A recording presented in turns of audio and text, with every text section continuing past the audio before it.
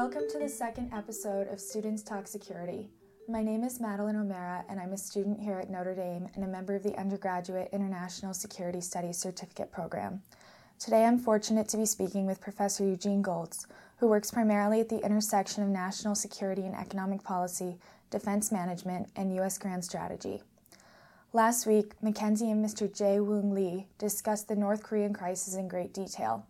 I thought today we could discuss some current events that have been overshadowed by the recent events in North Korea. First, I'd like to take a look at some of the recent events in Europe. On Sunday, Angela Merkel was re-elected to a fourth term as Chancellor of Germany, a close ally of the United States, especially militarily through the NATO alliance. Does the United States really need to be allied with NATO? Is Russia really such a great threat that the European countries won't be able to defend themselves without U.S. involvement? Well, great. Thanks, Maddie. Nice to talk to you about these questions. And obviously, trying to think about the future of NATO is a topic sort of near and dear to my heart. I've been thinking about it for a long time. So, I'm not sure that the re-election of Angela Merkel poses a big pivotal point of changing anything about NATO. I mean, among other things, she was re-elected. It's not like there's a new government, so we don't really know.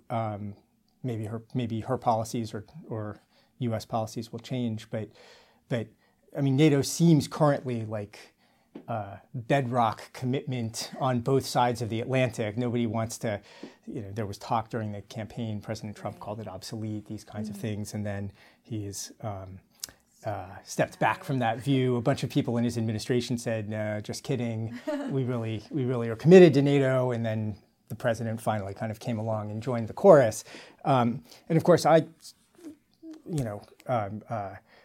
haven't had any direct contact with President Trump about this or anything, but I kind of think he was right the first time, right before when he said it was obsolete. That NATO was a very important alliance and made a lot of sense. At the time it was founded during the Cold War, it was an agreement to defend against a very significant military and political threat to the West when the Soviet Union was strong and Europe was weak.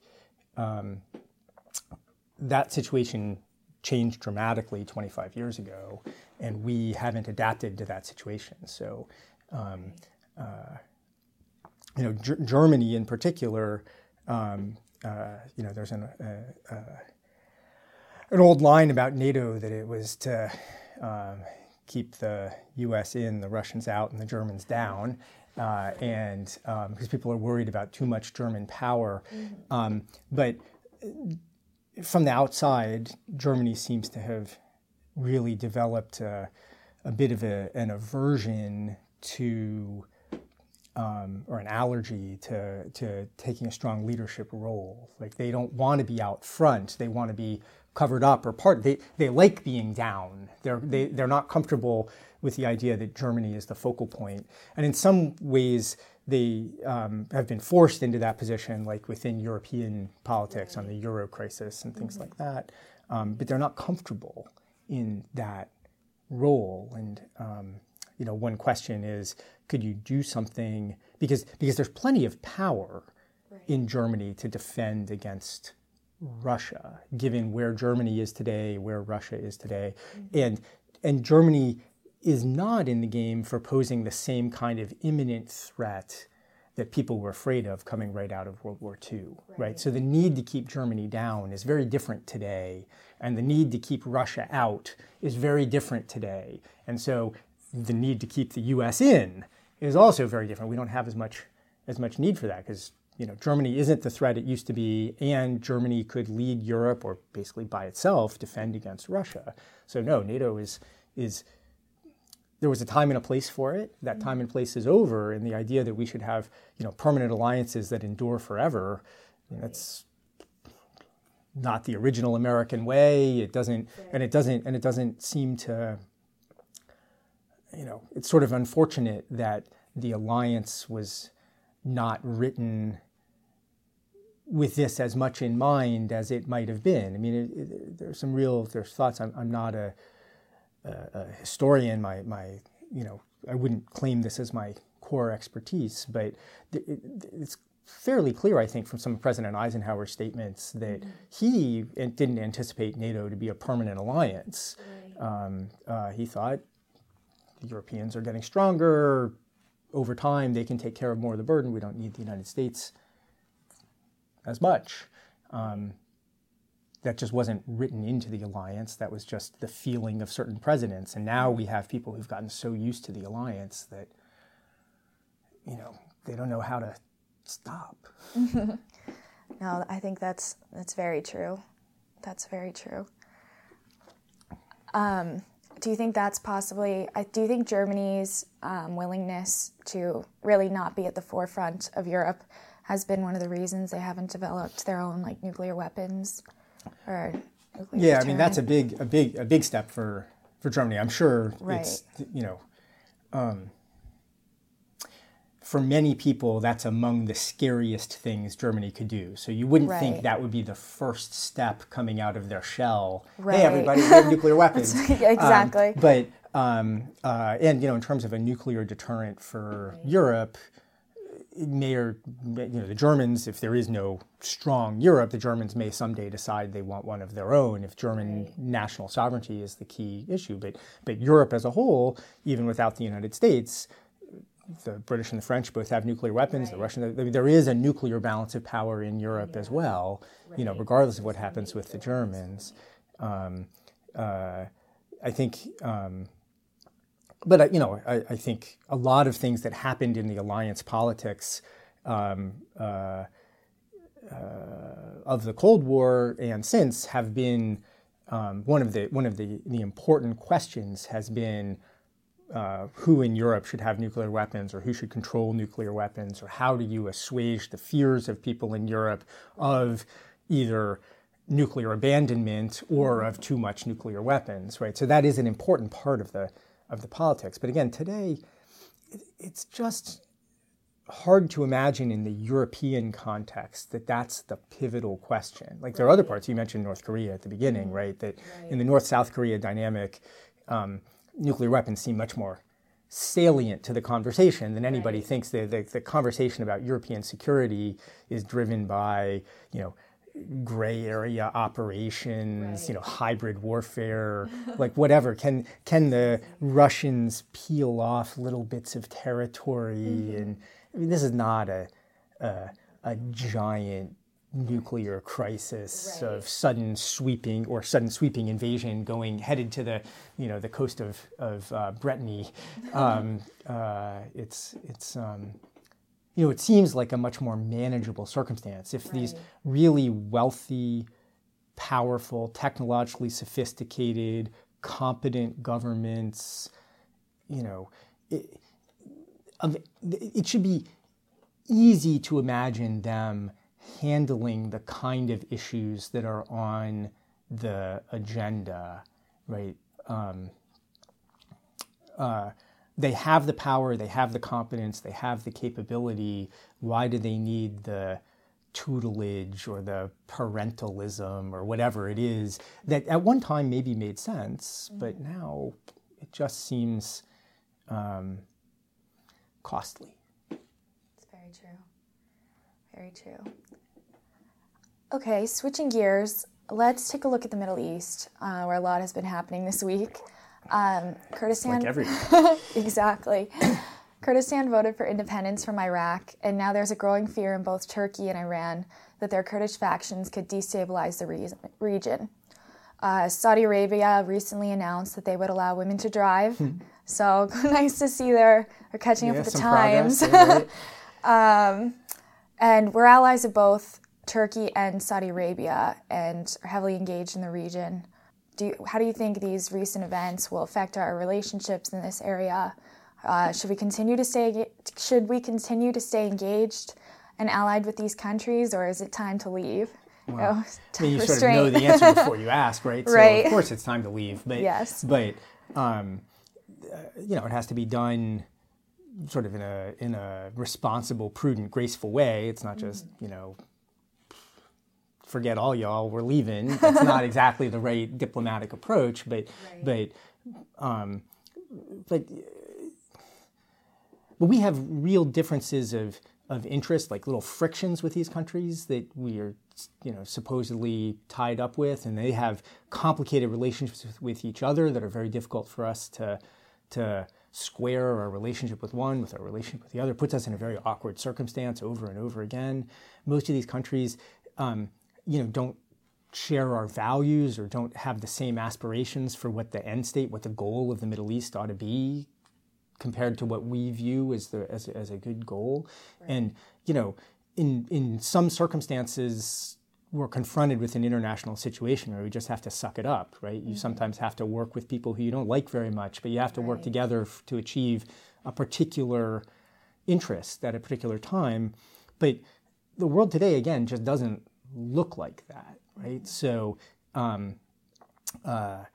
Saudi Arabia took a small step into the 19th century this week. And, that's kind of a funny line, and I don't have a well-developed, deep expertise in Saudi society or government, right? That's not, but from the outside, like, this is the last country the United States would want to have as our close pal, right? In a bunch of ways. Like, they're going to let women drive now, but there are so many other things that they're still not nice to women in many other ways, and they don't share our kind of idealized, work ethic and egalitarian attitude, and just the American style of so many things is so different, and like Turkey, to bring in the other thing too, Saudi Arabia really isn't with the U.S. program. As a state policy, it's pretty clear they don't, as a government, go out of their way to give money to terrorists, right? And so that's like a canard that people say. It's going too far. But are there people in Saudi Arabia who either wittingly or unwittingly support financially or help create the preconditions for more fundamentalist or extremist or let's just say old-fashioned, right? Not the kind of social environment that we like in the United States, and try to spread that around the world? Are they working against the U.S. interests in making the world a more modern, democratic, peaceful place? And the answer is yes. Their interest is different from ours, and why we should protect, a country that the nicest thing you can say is that they spend a lot of money around the world trying to spread a particular interpretation or strain of Islam that is not inherently violent, is not inherently anti-American, but that creates conditions where many people slip into that next step, right? So they're not they're moving things in a direction that is adverse to our interests. Or in the case of Turkey, where Turkey is highly opposed to anything that sounds like Kurdish independence, because there are Kurds within Turkey that might also clamor for independence or even autonomy. And the Turkish government has a longstanding tradition of strong, intense centralization and in their government, and so they don't want to give autonomy or independence or And that's even before they started to have a religiously inflected government, and they're moving in another direction that is, again, for years we used to think from the United States, well, Turkey as a country which has a lot of Muslim population but wants to be a modern country, and it sort of fit with some it felt like it fit with some American ideals, but now for its own reasons it's kind of moving in a different way. But the United States is trapped. We have a treaty alliance with Turkey, but Turkey isn't good in its own domestic human rights terms. It doesn't match some of our ideals. It makes it hard for us to cooperate with Kurds who we want to work with the Kurds to help stabilize part of Iraq or to help chase terrorists, stop ISIS. But the Kurds want to kill the Turks want to kill the Kurds, and so we're put in a bind. Like, we're in a position where we are making our interests subservient to Turkish interests because of a treaty relationship that was established a long time ago that it made sense before, but makes less and less sense. And it just makes it hard for us to handle all the conflicting interests of the Middle East. In general, we shouldn't have the illusion. I mean, this is another area we could talk about. We shouldn't have the illusion that we can understand all the deep currents of Middle Eastern politics and deftly manage them at all. Whether, even if we didn't have these conflicts of interest with Saudi Arabia or Turkey, it's a very difficult place, and the United States makes lots of mistakes when we try to intervene and try to control. Right. How do we shape or control the politics of a place we just don't understand? Right. Democracy building hasn't really worked there. No, yeah. So shouldn't keep trying. Right. Democracy, with the Kurdish election, right? So the Kurds voted, right? It was a democratic plebiscite. Not surprisingly, we think many Kurds want more control of their own political future, more independence. Right. But right now they're within different political structures, like the political structure in Iraq, where democracy doesn't favor the Kurds, right? They need kind of checks and balances and liberal protections of their own individual rights, but they're a minority, right? And democracy by itself, right? You can have votes in Iraq, and the votes are going to favor and have, in practice, favored a fairly strong, hardline Shiite minority that is averse to the interests of the Kurds, right? That's why the Kurds want independence, is that, what democracy promotion has led to in Iraq is chaos, retribution, non-inclusive government, anti-liberalism. It's not good. Yeah. I think that's one of the main things I like about your idea of restraint.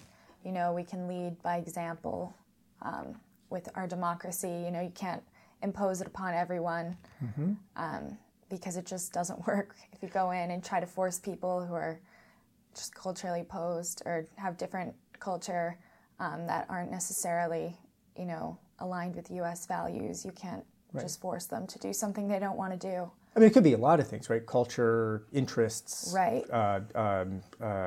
wealth, education. I mean, there are lots of different components that, theorists of democratic transitions point to. Right.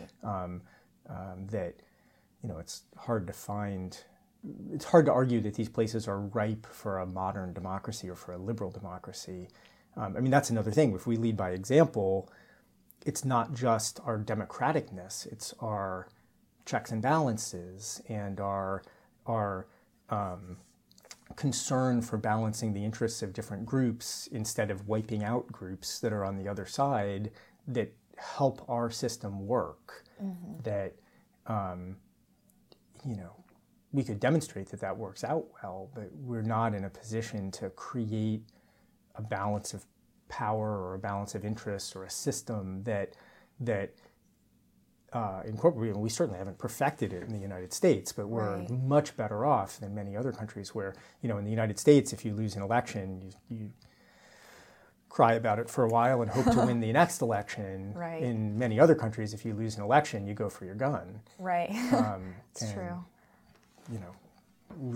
We just have to, show that waiting for the next election can work out better. Right.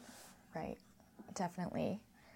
So I thought maybe we could end our talk by discussing the F-22 and F-35. It's an area more economics and national security instead of strategy. So earlier this week, 4 F-35s conducted training flight over the Korean Peninsula. I wonder why. The U.S. military is planning to upgrade both the F-22 and F-35 with even more firepower and combat capability to maintain their competitive edge. F-35 has been a very controversial program. Do you think that the F-22 and F-35 face any real competition? I know the Chinese have the J-22 or the J-20 out this year, Su-56, like new Russian technology. Do you think we really face any competition in the aerospace sphere? Well, I mean, on a one-off plane-by-plane basis, other countries that have a certain level of technological maturity and a big budget can try to mimic capabilities or develop new planes. I mean, there are, serious efforts. Now, there are these other countries that are trying to develop specific weapons technologies that could match a specific technology that the United States have a lot of challenges in doing that. They don't have the full-on infrastructure, technological infrastructure, or experience with R&D. We've been spending as much on R&D, military R&D in the United States every year for the last 50 years as these countries spend on their entire defense budget, including, the pay that they give soldiers and, their training, all of that. So, I mean, we have so much built up capability that the idea that they could just readily match it is very difficult. But they can focus investment on a specific thing. They're competent countries. They can probably make a specific thing when they put their mind to it. Although, the Chinese have struggled to do that with aircraft, right? So, particular aspects are very hard for them because it takes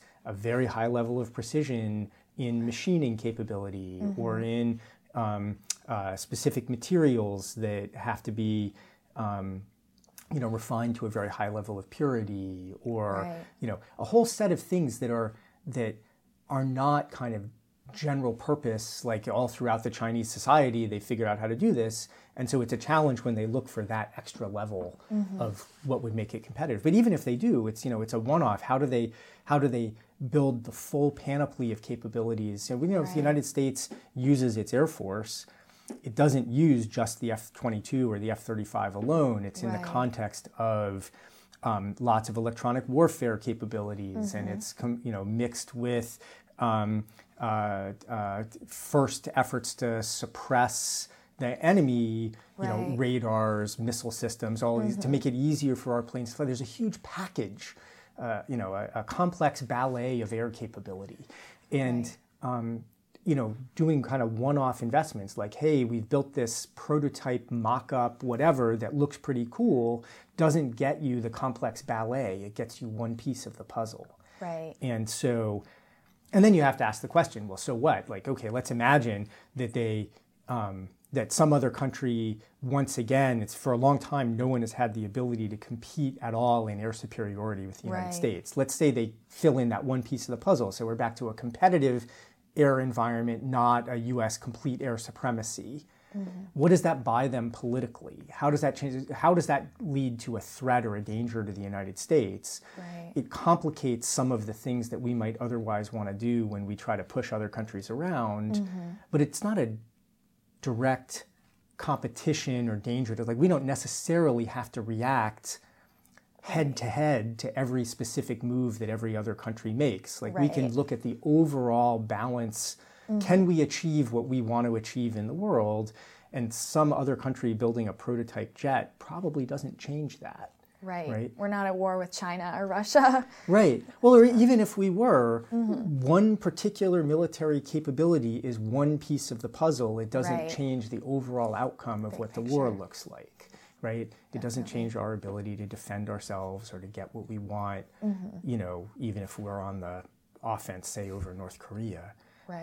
So, you have to be very cautious about the kind of emotional reaction to every time it looks like somebody else is making progress, thinking, oh my gosh, somebody else is making progress. Well, you have to think about it in context, or think about the huge hurdles to these other people making that little bit of progress pay off in a strategic sense. And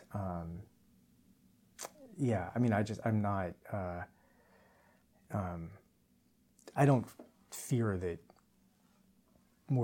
I don't frankly fear that there's a a head-to-head direct competition problem, but in the big picture of one side to the other. So, is the F-35 the best plane ever? Will, for every mission, will always dominate the skies? I mean, that seems like an exaggeration. The F-35 does have some challenges and some problems, but that's going to be true of, any plane that anybody else makes too, and it's going to perform better in certain missions than others, and there are trade-offs, and do I want the United States to stop buying F-35s and start importing fighter planes from the Russians? No. I don't think anyone does. Yeah, right. It's not that they have better planes than we do. Right. So, but I mean, it's a good question, because you're moving to the kind of underpinnings, the military underpinnings of American power and American diplomacy and the American strategic position, which is a pretty important thing to study these days, not just the, last week the Kurds voted for independence, what does that mean, but how would that fit into the context of American power and what the United States might be able to achieve, or what might threaten the United States that would force the United States to react. Right. And so I appreciate your question. Oh, thank you. For those of you listening, if you enjoyed this talk, please continue to follow the new undergraduate podcast series, Students Talk Security. Thank you again so much. You're welcome.